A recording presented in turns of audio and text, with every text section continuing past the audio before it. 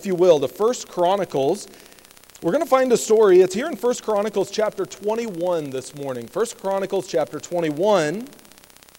The same story is found in 2 Samuel 24, and I'm going to reference over to there. If you like to be able to flip over when we reference something, you may want to find 2 Samuel 24 and just mark it as well. But for the most part, we will be in 1 Chronicles chapter 21 this morning, and really kind of looking at a story here that probably most of us know, and making some application to where we are as a nation and where we are as we come into this election and things of that nature. And so 1 Chronicles chapter 21, as you find it, if you'll stand with me there in your place, we're going to read the first 19 verses of the chapter. And so I'll read fast, you follow along fast, and we'll move as quick as we can. 1 Chronicles chapter 21, beginning in verse number 1. And Satan stood up against Israel and provoked David to number Israel. And David said to Joab and to the rulers of the people, Go number Israel from Beersheba even unto Dan, and bring the number of them to me, that I may know it. And Joab answered, The Lord make his people 100 times so many more as they be, but my lord the king. Are they not all my lord's servants? Why then doth my lord require this thing? Why will he be a curse of trespass to Israel? Nevertheless, the king's word prevailed against Joab. Wherefore Joab departed and went throughout all Israel and came to Jerusalem. And Joab gave the sum of the number of the people unto David, and all they of Israel were 1,000 and 100,000 men that drew sword, and Judah was 400 and 10,000 men that drew sword. But Levi and Benjamin counted he not among them, for the king's word was abominable to Joab. And God was displeased with this thing, therefore he smote Israel. And David said unto God, I have sinned greatly because I have done this thing. But now I beseech thee, do away with the iniquity of thy servant, for I have done very foolishly. And the Lord spake unto Gad, David's seer, saying, Go and tell David, saying, Thus saith the Lord, I offer thee 3 things. Choose thee one of them, that I may do it unto thee. So Gad came to David, and said unto him, Thus saith the Lord, Choose thee, either 3 years' famine, or 3 months to be destroyed before thy foes, while that the sword of thine enemies overtaketh thee. Or else 3 days the sword of the Lord, even the pestilence in the land, and the angel of the Lord destroying throughout all the coasts of Israel. Now therefore advise thyself what word I shall bring again to him that sent me. And David said unto Gad, I am in a great strait. Let me fall now into the hand of the Lord, for very great are his mercies, but let me not fall into the hand of man. So the Lord sent pestilence upon Israel, and there fell of Israel 70,000 men. And God sent an angel unto Jerusalem to destroy it. And as he was destroying, the Lord beheld, and he repented him of the evil, and said to the angel that destroyed, It is enough. Stay now thine hand. And the angel of the Lord stood by the threshing floor of Ornan the Jebusite. And David lifted up his eyes, and saw the angel of the Lord stand between the earth and the heaven, having a drawn sword in his hand stretched out over Jerusalem. Then David and the elders of Israel who were clothed in sackcloth fell upon their faces. And David said unto God, Is it not I that commanded the people to be numbered? Even I it is that have sinned and done this evil indeed.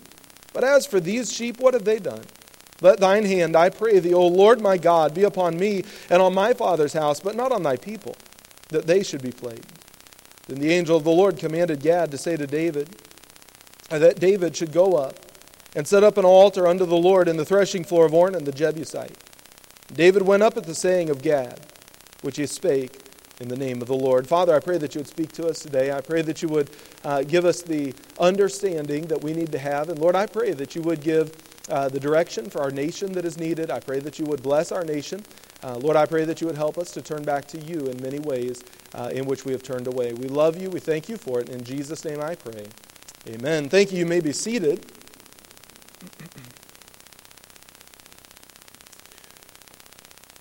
Many people today across our land are preparing to vote. Perhaps some have already voted, even in this room. I don't know for sure, but I know as we come now, just a little over, or just under now, a week and a half from Election Day, many of us are preparing to vote. Many of us are preparing to walk in, and probably the vast majority of us in this room have a pretty good anticipation of who we will vote for and what direction our vote will be cast. I don't think it's any secret, and I don't think it's anything that any of us would look at and say that we are voting for people that, on either side, that are representations of absolute godliness. It's a good thing we're not voting for a pastor-in-chief, amen? Because nobody on the ballot really fits that in any way. And the reality is that as we come to this election, we are not looking at people that represent absolute godliness and a character that is absolutely just exactly down the line of Scripture what maybe it should be. And we have had presidents in the past, some years ago, many of our founding fathers, that they held to biblical principles because they were biblical. They were men who knew God, who walked with God. Certainly not everyone, but many were. And our nation was founded on those principles. But it should not surprise us as a nation, as we have moved away from the principles of the Word of God, as we have moved away from really a sure founding and mooring to the things that are the Word of God. It should not surprise us that the people that come out of our culture and run for an office like the President of the United States, and by the way, many other offices that will be elected or voted on here in a few days, it should not surprise us that people coming out of our culture are a reflection of our culture. They are really a reflection of where we live and the situation that we find ourselves. We live in a day where many of the things that in the past were taken for granted, such as chivalry and gentlemanliness, really are things of the past in many areas. And we're not just talking the political scene, but the way that children treat their parents across our nation in general. The way that people treat police officers in general across our nation. The way that we treat those whom God has placed in any position of authority across our nation has certainly changed in recent decades. And so as we live in a nation that is increasingly in that direction, it ought not surprise us that we would have people on a ballot that we would not look at and say, I'm voting for that person merely because they are a representation of absolute godliness and holiness, and I am just excited to vote for their moral character and for the person that is running. And that certainly is where we find ourselves now.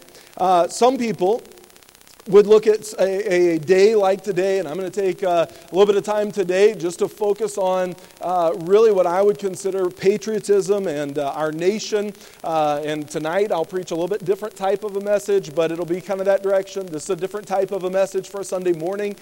For me, I don't really like to get into a lot of these things, but I do believe that they are biblical.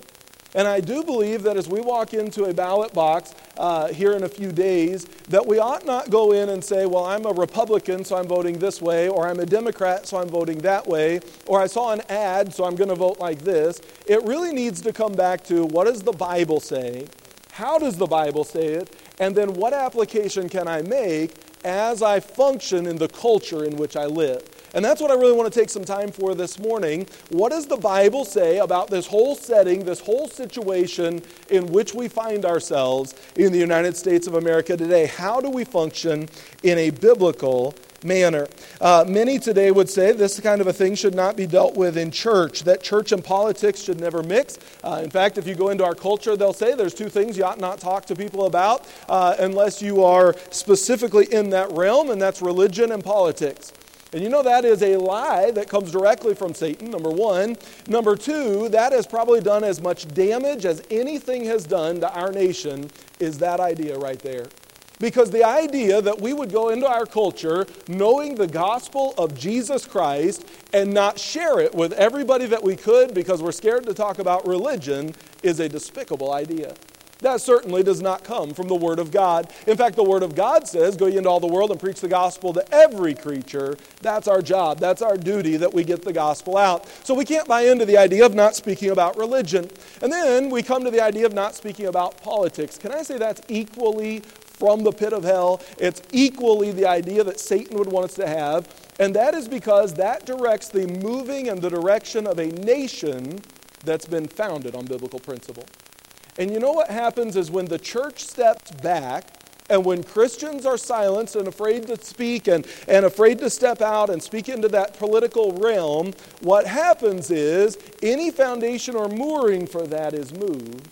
And our nation is allowed to go wherever. And so we have a responsibility as Christians to be involved, to know what we believe. The idea that we would not deal with some of these things in church really comes from the liberal, anti-Bible, anti-God politicians who would like to be able to silence and say the Bible has nothing to speak on these things.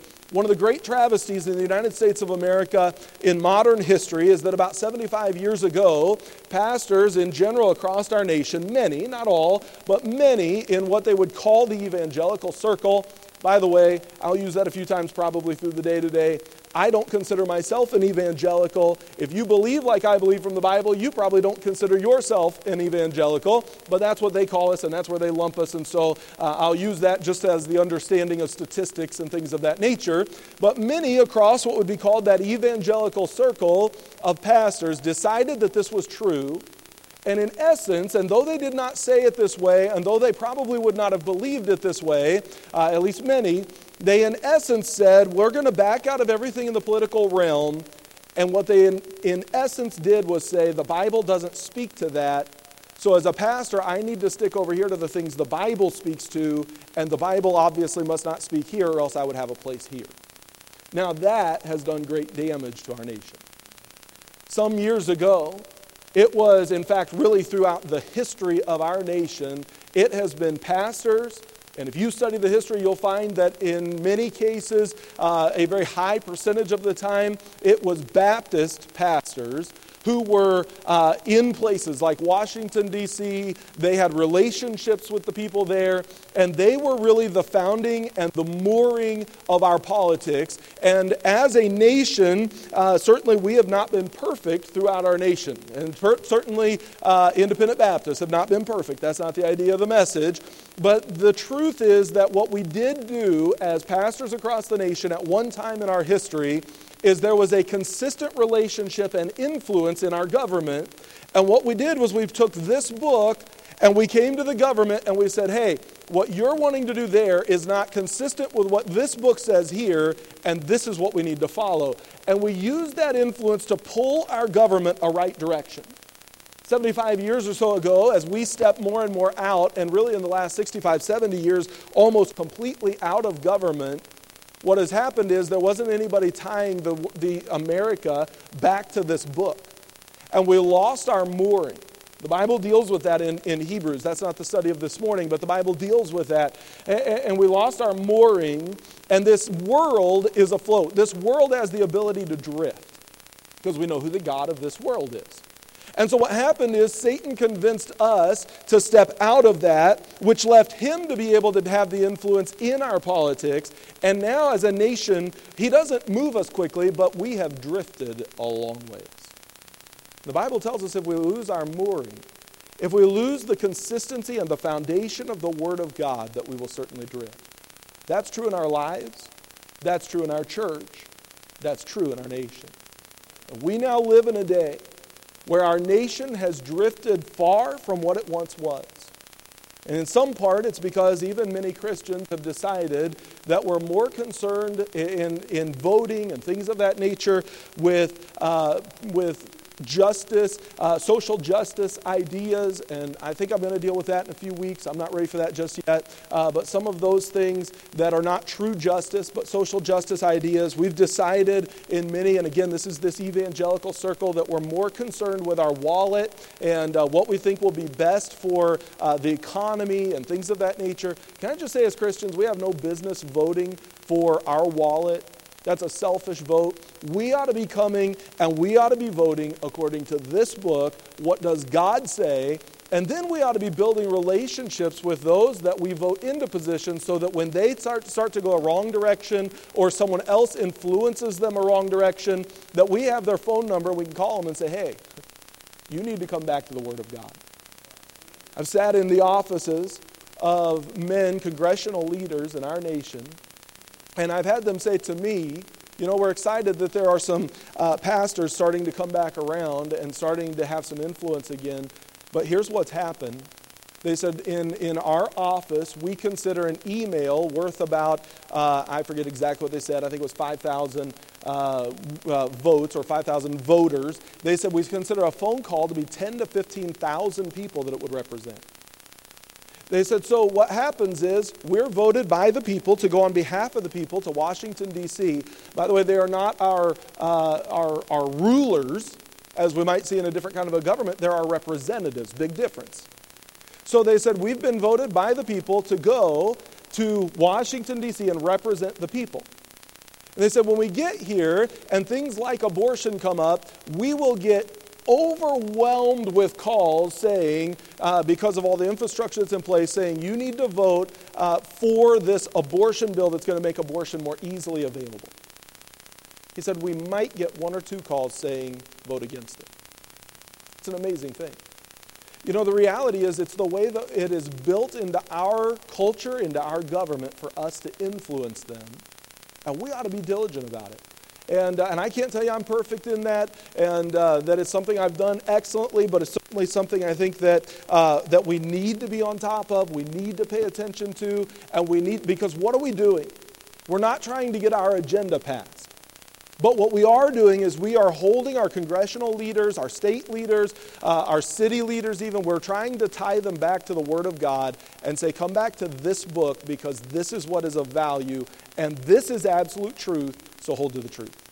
And that's really what it's all about when it comes to that. So we do have a place to deal with these things. In fact, they ought to be dealt with and talked about amongst Christians and in churches. The real problem is that we've stepped out and now we need to make sure that we are stepping in. And one of the ways we do that is by using our vote. So what do we do about it? How do we keep from getting to a place where we lose our freedom? How do we keep from getting to a place where we move further and further from the things of God?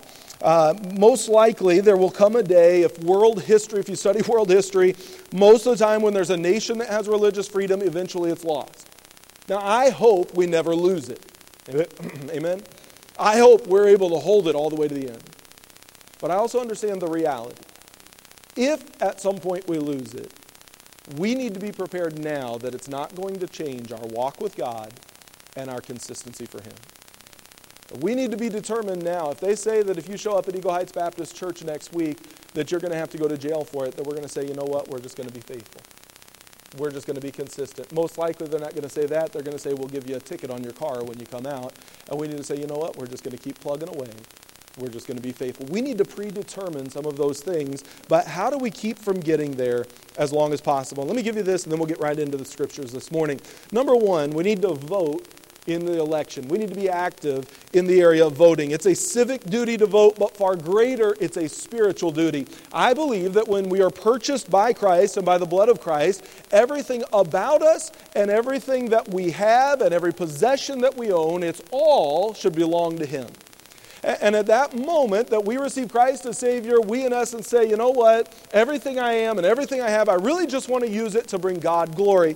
And one of the great privileges that we have is to live in a nation where we truly have a freedom to vote, where we truly have the ability to go to a poll and be able to use our voice, and we ought to use it for the Lord. And so I believe it's a spiritual duty for us to do that. I really believe that that vote belongs to God.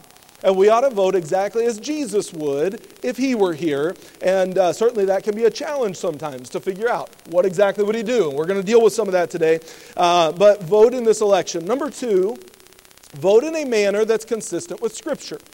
I'm going to spend most of the message on that, so I won't spend much time there now. But vote in a manner that's consistent with the Scripture. Number three, vote for position, not for person. Vote for position, not for person. We'll get to that a little bit as well. And then number four, vote for your principles, not for your party. The reality is those may end up being the same. In many cases they will, and that's fine. But we ought to know what are the biblical principles that I am voting on and voting for. I'm not going to vote because my boss tells me to vote a certain way. I'm not going to vote because my pastor says to vote a certain way. I'm not going to vote because, well, grandma was a Democrat, and so, my parents were, and I was born one, or my grandparents were a Republican, and my parents were, I was born Republican. No. We ought to vote according to the principles of the Word of God. That means, number one, we got to know the principles. And then that means, number two, once we know them, then we've got to look, and this is why we're putting some of these tools in your hands today, so we can look and say, not necessarily who's the person, but we can look and say, what are the principles that they stand for that align with the principles that I believe from the Word of God? And that's what we want to be able to do and to look at. So as we look at it, and as we are going to vote in a few days now for somebody who probably is not someone that we would look at and say, here's a person because of their character, because of their personality that I'm just in love with, but rather we can look and say, what are these things? Now, in 1 Chronicles chapter 21, we've read the passage. We find here a place where I believe the nation is in a similar place to where our nation is now and has been really for the last several elections. And we find some similarities here between the nation of Israel and the nation of the United States of America. God's wrath has been kindled against the nation. In fact, if you are there or if you just listen, but in 2 Samuel 24, the other place where we find this story, it's in the anger of the Lord was kindled against Israel. That's coming into the story. So before the story ever starts, we find God's anger is kindled against Israel. He's upset about some things. He's upset about the position and the place in which the nation finds themselves. In fact, in 2 Samuel chapter 24, it goes on and it says, and he, that's God, moved David against them to say, go number Israel and Judah. It's very interesting. 2 Samuel 24, God moved David, and God moved him against Israel to say he's going to number the people. But look in 1 Chronicles, where we are. 1 Chronicles chapter 21, verse number 1. And Satan stood up against Israel and provoked David to number Israel. All right, we have a problem. Some people would look at that and say, hey, your Bible is inconsistent. It doesn't even know the difference between God and Satan. And so obviously the Bible must not be true. How do we reconcile this? What is happening in the nation? It says God is angry, and so he moved David. It says Satan stood up against Israel, and he provoked David. He influences David. Which is it? Is it God or is it Satan? I believe that God, the Bible teaches us, tempts, or he tests is the word, for the purpose of strengthening and for the purpose of revealing weaknesses so that we will become more reliant on him. So God is allowing David to be tempted. He's allowing David to be tested in this area, in this story. He's allowing the pride of David to be revealed through this testing. So God, in his sovereignty and his perfection, he allows this trial to come, or this temptation to come. Now we understand today, God tempts no man to evil. Amen? He doesn't tempt in that way. So God's temptation is not to sin, but God will allow temptation into our lives, and he will use testing in our lives that will reveal our own weakness so that we learn how much we need his strength. And so here is David. David has become very prideful. David is a man who has been a victor in every battle. David thinks his own power and strength, apparently, and his own wisdom are that which he needs. So God allows this to come. But how does it happen? Well, that which God uses as a test to reveal weakness or to reveal pride, Satan uses that same element as a temptation to go further into sin. Satan then comes and says, here's the temptation, here's the test, but let's just take this thing and let's go all the way with it. He's the one who tempts David to say, you know what, David, you don't need to know God's plan. You don't need to know God's will. Hey, David, you don't need to worry about coming back to the scripture all the time for every little thing. I mean, come on, David. Look at all your victories. Look at all your power. Look at all. Come on, David. Let's just move forward on these things. And so we find here that God allows it, that Satan uses it then as temptation to sin. So, God is involved.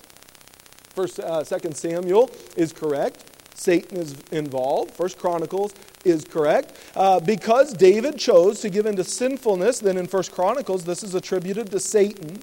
And what he should have done was recognize his own weakness. He should have humbled himself before God and recognized this is a test that reveals my weakness and my need for the power and the strength of God.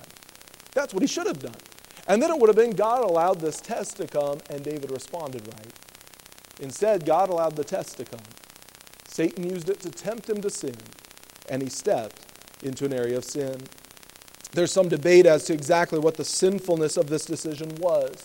There's other places in Scripture where we find them numbering the people, and God is not angered by it. And so we don't know exactly here all of everything that's involved, and there's some debate there. But this numbering was of those who were fighting men, primarily. We know that David had a thirst for war. He had a thirst for conquest. He had a thirst to go and to conquer. Joab likely knew that David's numbering of the mighty men would feed that it would feed David to have an even greater desire to go conquer other nations. And so Joab's even looking at it and saying, David, don't do this. David, it's not going to be right. David, all it is pride. And David, this is something that's detestable in his sight. And very likely he's looking at it from a very human perspective. Joab wasn't exactly the picture of great godly wisdom. And so most likely he's looking at it saying, when he understands the full fighting force, he's going to be even more tempted to go take on other nations, to go even beyond the promised land that God's given us. He's going to step outside the boundaries perhaps of God's promise. And then what's going to happen? And so Joab obviously is concerned. Joab is concerned that David is going to go in a wrong direction. The people of the nation had a thirst for conquest as well. They wanted to go. They wanted to fight. They wanted to take on more. They had become lovers of war rather than lovers of God. They'd become lovers of what they did for Him as they were working through and conquering the land. They became lovers of what they did for God more than they were lovers of God Himself. Don't we easily become there in our own lives? I teach this class, I run this route, I do this thing, I have this ministry. It's what we do for God that sometimes we identify by, that we fall in love with more than the Lord Himself. And that, I believe, is the great problem of the nation. The nation fell more in love with what they did for Him than with God Himself. War and conquest had become their passion. They were prideful. They were reliant on their mighty military and their great king. They were understanding in their own minds that they could not be defeated, that they were the great victors. They were the ones who were of all power. They had become materialistic. They were no longer satisfied with what God had given to them. They're now looking to go beyond that and have more and more and more. They had forgotten now that it was God who had blessed them. They thought it was their great victory, their great military prowess that had brought all of these blessings that they were now enjoying in their nation. By the way, does that not sound a little bit like the United States of America? We have forgotten as a country that it is God's blessing that gave us such great things that we have enjoyed through our history. And we think, as a nation, and if you go poll just the average person, well, maybe you don't want to poll, they don't come back real accurate. But if you just go find out the average person on the street, they're going to say, America's great because of our ability in this. Or America's great because, we have all these natural resources. Or America is great because of... The average person today has no thought that America is great because of America's God. But that is what made America great.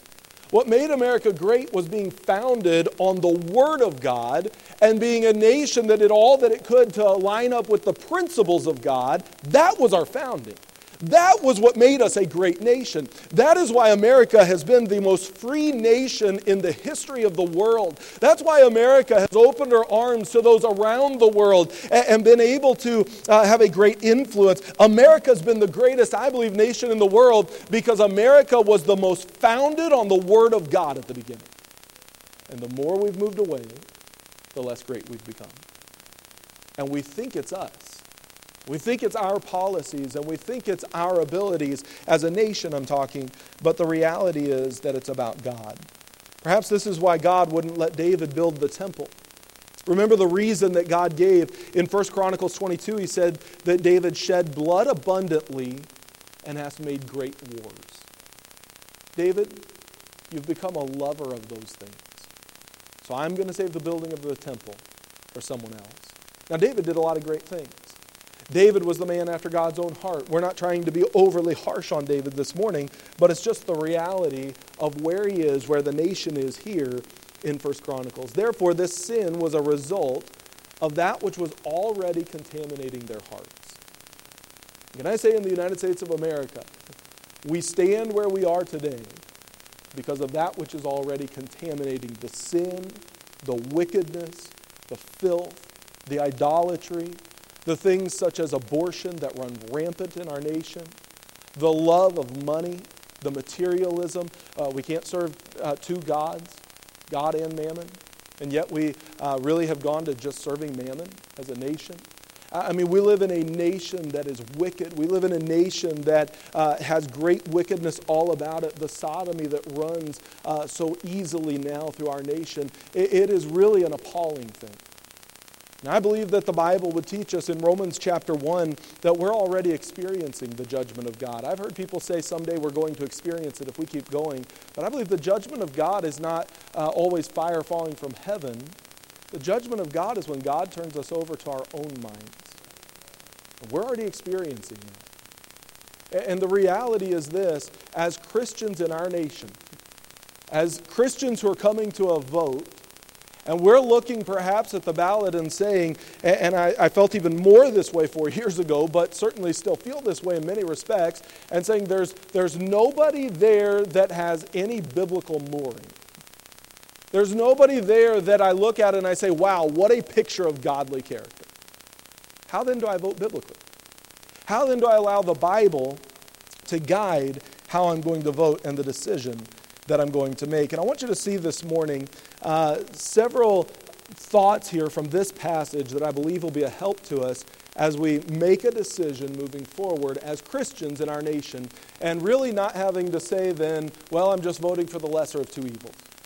And certainly there may be a time, there have been times where I've cast a vote in that way, and probably you have too, and I've said, well, that's really more a vote against the other person than it is a vote for this person in my own mind. But as we come to this time, to this vote, I believe there are biblical principles that we can take and make application with. So first of all, I see the responsibility to choose. The Bible tells us here, chapter 21, verse number 10, the Lord came and he spoke to Gad, who's David's seer, the one who speaks between David and the Lord.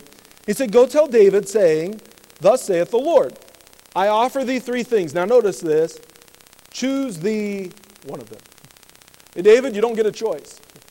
David, you don't get to just kind of pass over this one. David, I want you to choose. It's your duty to make a choice. And as we come to this election, I really believe that it's a duty that we are faced with. David's duty here was to make a decision.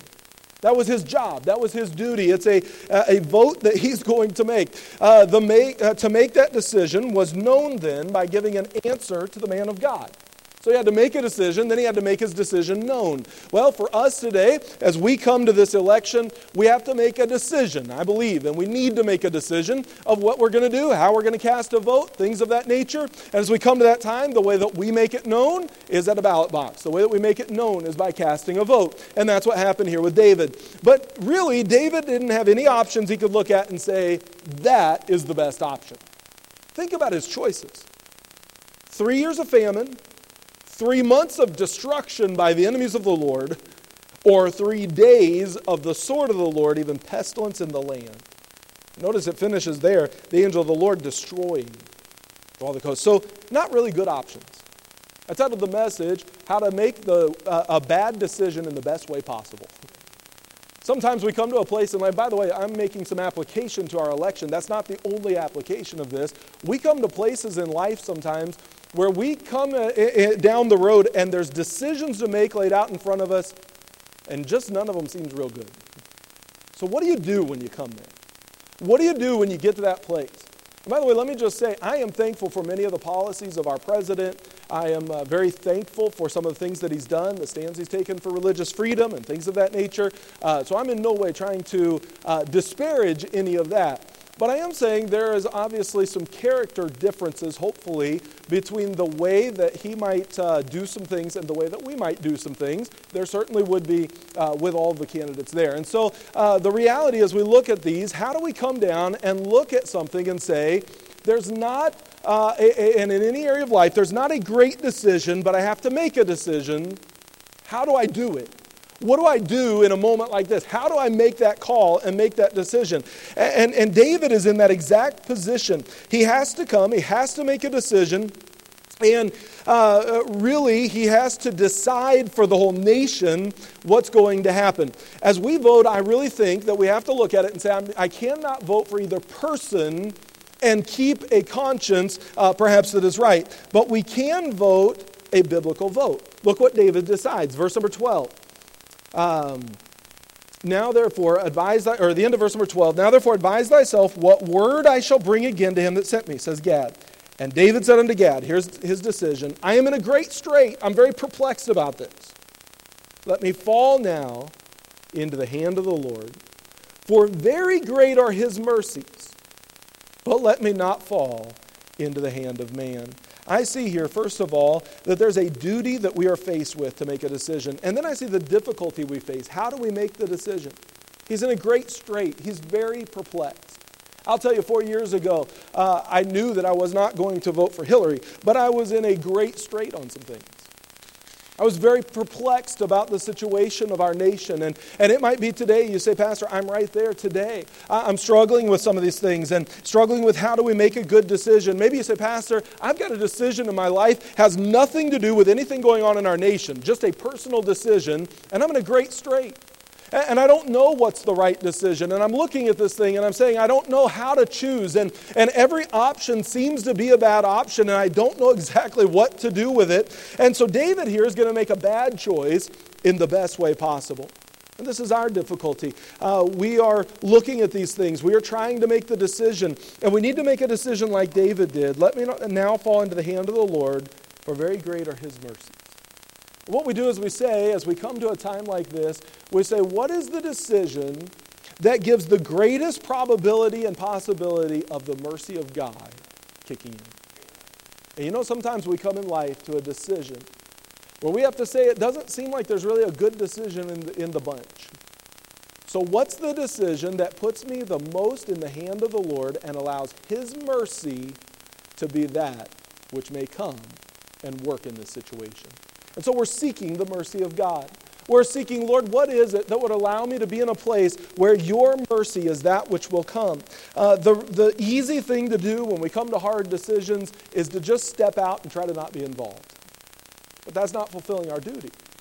And so we need to step in and say, yes, this is a hard decision in my life or in our family or in our nation or whatever it might be, and I need to make that decision, and so I need to be involved in it. I need to make the call. The Bible tells us in 1 Corinthians 6, do ye not know that the saints shall judge the world? And if the world shall be judged by you, are ye unworthy to judge the smallest matters? Know ye not that we shall judge angels? How much more the things that pertain to this life? You know, Paul's reminding us we have the ability to make judgment calls, and we are the ones as Christians who need to be making those judgment calls and leading those judgment calls in our nation. We have a place and we have a responsibility to lead in these realms as believers. Why? Because God has given us the wisdom of the Word of God and the wisdom of the Holy Spirit of God. And so we need to be leading our nation. The Bible tells us the church is to be the pillar and the ground of the truth. All right, the ground, that's the foundation. That's this book. We're to be founded on the Word of God. We're the ground of truth. And then the pillar is that which extends the solidity of the ground to that which does not have a foundation. And so we extend out into our culture the truths, the principles of the Word of God to those who are not attached to the foundation, the Word of God. And we see that all over our culture. There are people and there are movements and all kinds of different things that are not attached to the Word of God, but they need somebody who is attached to the Word of God to bring the principles of the Word of God and say, this is how we should align, this is what we should stand on, this is what we should believe. Why? Not because it's my opinion, because it's Bible. Really, everything just has to come back to this book. Everything about our nation, everything about our training, everything about our family, everything that we do, it's all got to come back to this book. That requires knowing the book and knowing how to bring it back to the book. 1 Corinthians tells us we need to be judging these things. 1 Corinthians chapter 2 says, but the natural man receiveth not the things of the Spirit of God, for their foolishness unto him, neither can he know them because they are spiritually discerned. But he that is spiritual judgeth all things. You know, the world tries to say it's wrong to judge anything. It's not what the Bible says. The Bible tells us here that we are supposed to judge some things. Yet he himself is judged of no man. For who hath known the mind of the Lord that he may instruct him? Then he says this, but we believers have the mind of Christ. Why? Because we have the Word of God. We have the mind of Christ. Do you realize we must be in our culture saying to our culture and saying to our political leaders, look, we know the answers. If you'll listen, we'll give you the answers. Say, why? That sounds like a prideful thing. No. Because the answers are all in here. And we can bring every single one of them right back to the Scripture. It's not my opinion that matters. It's not our church's opinion or stand that matters. It is the Word of God that matters. So we just come back to this book and we take it out to those who are in positions of leadership in our nation. We say, listen, this is what it says. You better pay attention to it. By the way, they won't always pay attention to it. That's okay, but we're doing our job to get the word out, to take it and say, hey, we're being the pillar of truth. We're just attaching you back to the Word of God. We're doing all we can to use our influence to make a difference in that area. The decision then that we must make, David's decision was a wise decision to rely on the mercy of God. Our decision as we vote in this election would be a wise decision to say, Lord, what puts us in the best place to experience your mercy and to bring us the closest to the Word of God? You know, there's some policy things I disagree with our president on. There's some things I strongly, vehemently disagree that he's totally against the Bible on. I'm not standing here today to say you need to go vote for a certain person because they have it all figured out. I will say this. Out of the two candidates that are the most likely to win the office of the President of the United States of America, there's one that seems to me, and for a time we've seen, will stick closer to the principles of the Word of God. That's what it would appear. And the reality is, we may get into this next 4 years, and I've heard some people say, well, what if we do elect our president again, and what if he steps in and goes totally his own direction and has nothing to do with any of those principles? Then the reality is this: we did what we could to try to put ourselves in the place to experience the mercy of God. That's how we vote. So we come and we say, all right, this is why we put the party platform in your hand. I'm not voting for either person. Neither one has a personality that draws me to just vote for them just because of that. And that's not the right way to vote anyway. So what am I voting for? Well, the party platform, as we call it in America, this is what they are saying. These are our principles that we will fight for. In the Democratic Party platform, they have said, and I'm not going to take a lot of time to read it all, but they have said, quote, we believe that access to reproductive care and abortion services are vital to the empowerment of women and girls. They have said in their platform that they will do all that they can to battle against any law or anything that hinders abortion in any way for women and girls. That they will battle to make sure that a young girl does not have to tell her parents before she goes and makes the decision to have an abortion. They've said that they'll battle all that stuff. You know, I think it would be important just as a Christian to know, here's what they're saying are the principles upon which they stand. The Republican Party certainly is not perfect. The Republican Party has said on page 13 of their platform, quote, we oppose the use of public funds to perform or promote abortion or to fund organizations like Planned Parenthood.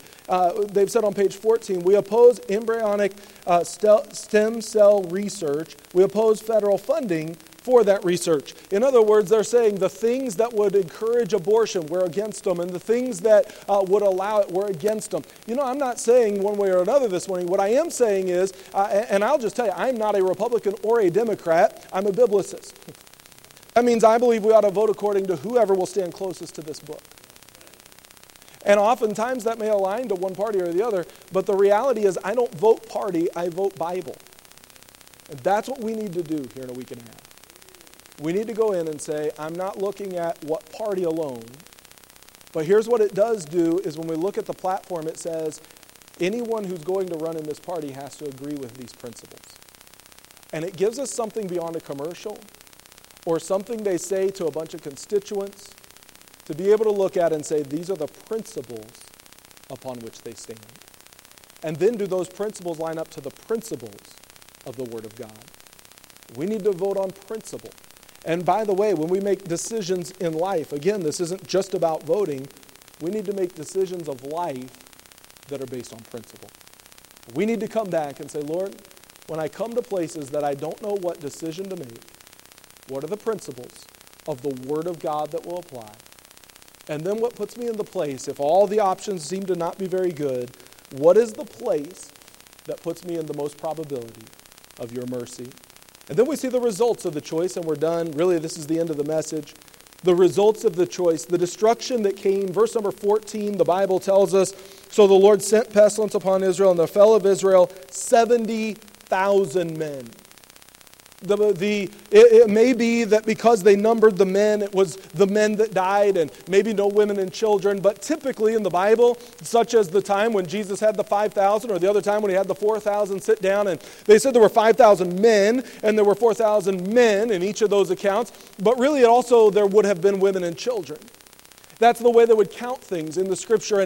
And probably here, it was not just men that died. May have been because they were the only ones counted, and nobody knows for sure. But the guesstimates that I've seen have been somewhere around, if there were also women and children, and probably would be with a pestilence, a sickness, that it was somewhere around 5 million people, if there were women and children, that died too. Can you imagine in less than 72 hours losing 70,000 people? Could you imagine losing 5 million people? This was COVID-20, I think. The reality is, all of these people are dying all around them. It's sad. It really would be horrifying to them. If it was anywhere near that 5 million, you can just try to fathom what it must have been like. And this is in less than 72 hours, people are dying. It had to be, the fear had to be on a level it's never been on. The judgment of God, the chastening of God is not something to just kind of take lightly. Here's the chastening of God on a nation because they walked away from the principles of God, because they got complacent and they got comfortable and they quit following the Word of God. And here's an act of pride, a decision of pride that led God to bring a chastening on the nation in this kind of a manner.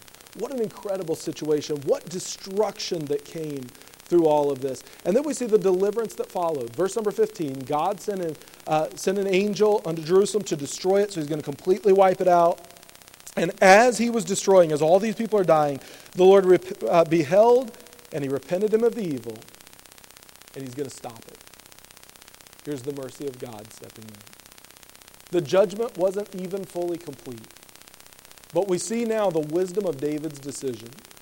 He said, I'm not going to rely on men to be merciful, but I will see God may bring this pestilence for these 3 days without mercy. He's right to do it.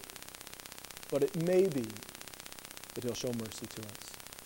And I just want to say, as we look at some of these things and take a little bit of a different kind of a day, and I recognize that this morning, and we look at some of this, I just want to say, no matter what happens in this election, our God is still in control. Our God is still in power. And it may be that there's a decision made that we're for or against or whatever it might be, and there would be probably some different strong opinions and probably some that would be less strong on any side or direction of some of these things. But the reality is this: our God's in control. He can be merciful where he chooses to show mercy. He also can bring judgment where he chooses to bring judgment. And he's perfectly right in both. No matter what he does, no matter what he allows, he's perfectly right in what he's doing. And our God is not sitting in heaven today saying, oh no, what are we going to do if this happens? And what are we going to do if... No, he already is in control of it all. And he will do exactly what's right. And here David says, I'm just going to trust that maybe God will choose to have mercy. If not, he's right. If so, he's right. I'm just going to trust God. As we go forward, let me encourage you, as we come to this election, don't lose hope if something goes a different direction than you think that maybe it should. And don't put all your hope into the White House or the Congress or any of those things if things go the direction that you were hoping maybe they would. Let's not put our hope in the Supreme Court. I'm thankful for some of the conservative justices, but that's not where our hope lies. Our hope lies in the Word of God. And let me just say, none of those are the hope for America. They may make it a little easier on churches, but the church is the hope of America.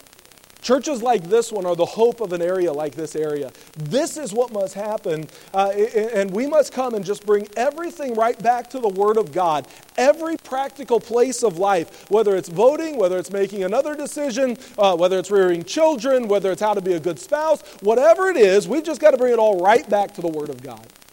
And that is the hope for America, because the church is founded on and bringing to the principles of the Word of God. That's where America has hope. So let's not lose our hope. Let's not get down, out, and discouraged and depressed if one direction happens. Let's not get over joyful and think, oh, everything's just wonderful, and become complacent if another thing happens. But rather, whatever you think is right and wrong, but rather let's step into it and say, hey, we are praying that God will give us a little bit longer of freedom so we can use it to go win people to Christ. That's the hope. And hopefully we'll have that. And hopefully that'll be that our children will be able to experience freedom and they'll be able to use that freedom for Christ. But if we're not going to do anything with it anyway, there's no point in having it. If you look at the New Testament, if we're not going to use it, God's going to take it and spur us on. That's what he did with Jerusalem. And so the reality is this, it's not really all about the politics. It's really about saying, what are the Bible principles? And then as we are allowed to have perhaps some freedom and the mercy of God, how do we use our freedom the most effectively to get the gospel of Jesus Christ to the world around us? That's what it's really all about. How do we use it effectively so that we can influence and use the influence that we have for the cause of Christ? Because it's really not about us, and it's really not even about America. It's really about our God and the Word of God and the message of the gospel getting to a lost and dying world. I'm thankful for the freedom. I enjoy the freedom. I love being able to gather like this without any fear that the police are going to come in and take us to jail just because we have gathered. That's a wonderful, wonderful thing that many nations don't know anything about. I'm so thankful for what we have in America. But the reality is, our walk with God is not dependent on it. And what we need to do is say, Lord, as long as you give us freedom, we're just going to take this book, we're going to live its principles, and we're going to influence our culture with the principles of this book as much as we can. We're going to be faithful to the house of God. We're going to be faithful to walk with God. We're going to be faithful to the relationships that we ought to be faithful to, and then we're going to do all we can to win others and tell them of our glorious, wonderful Savior, because that's the opportunity that we're being given today. So let's make sure we don't get too tied up in the whole thing. Oh yes, let's use biblical principle. But don't get so tied up in that you're not fully tied up in Christ and your walk with Him. I see here that David's dependence was restored. I'll just give this to you, verses 26 to 28 here in this passage, and you can read them later. David surrenders. David is humbled. David's relationship with God is fully restored.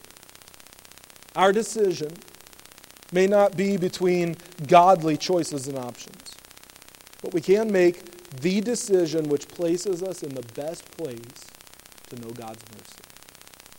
And we can take and say, where is it that most aligns with the principles of this book? So I want to encourage you as we vote, it's not about a party.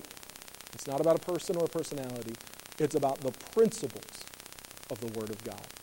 And let's take and know those principles. And hopefully some of those verses we pass out will help on that one sheet. But if you have other interests and other things, there's other resources that you can go to that will help you with where do I find Bible verses to apply to those things. And I'd love to give you some resources on that as well and be a help in those areas. But let's make sure we bring everything we are, everything we do, right back to the principles of the Word of God. Father, we love you. We thank you for this day. We thank you for where we are as a nation. Lord, we thank you that you have allowed us to enjoy freedom for so many years. And Lord, we pray now that you would give us wisdom as we make a selection here in a short time on who the human leader is that will lead our nation as our president. And Lord, we recognize that no matter what happens, really it comes back to you. You're the one in control. You're the one where our hope is wrapped up in. And Lord, it really isn't about who sits in the White House, and it really isn't about who sits in any of these other positions. It really is all about the Lord Jesus Christ. And Lord, we thank you that your word gives us hope. It gives us solidity. We also thank you that the word of God speaks to every situation of life. And Lord, even as we come to decisions like this in our nation, that the Bible deals with them and speaks to them very clearly. And so Lord, as we make a decision, we pray that you'd help us to make it in a wise manner and the decision which most effectively allows us to know the mercy of God. We love you, we thank you, and in Jesus' name I pray. Amen.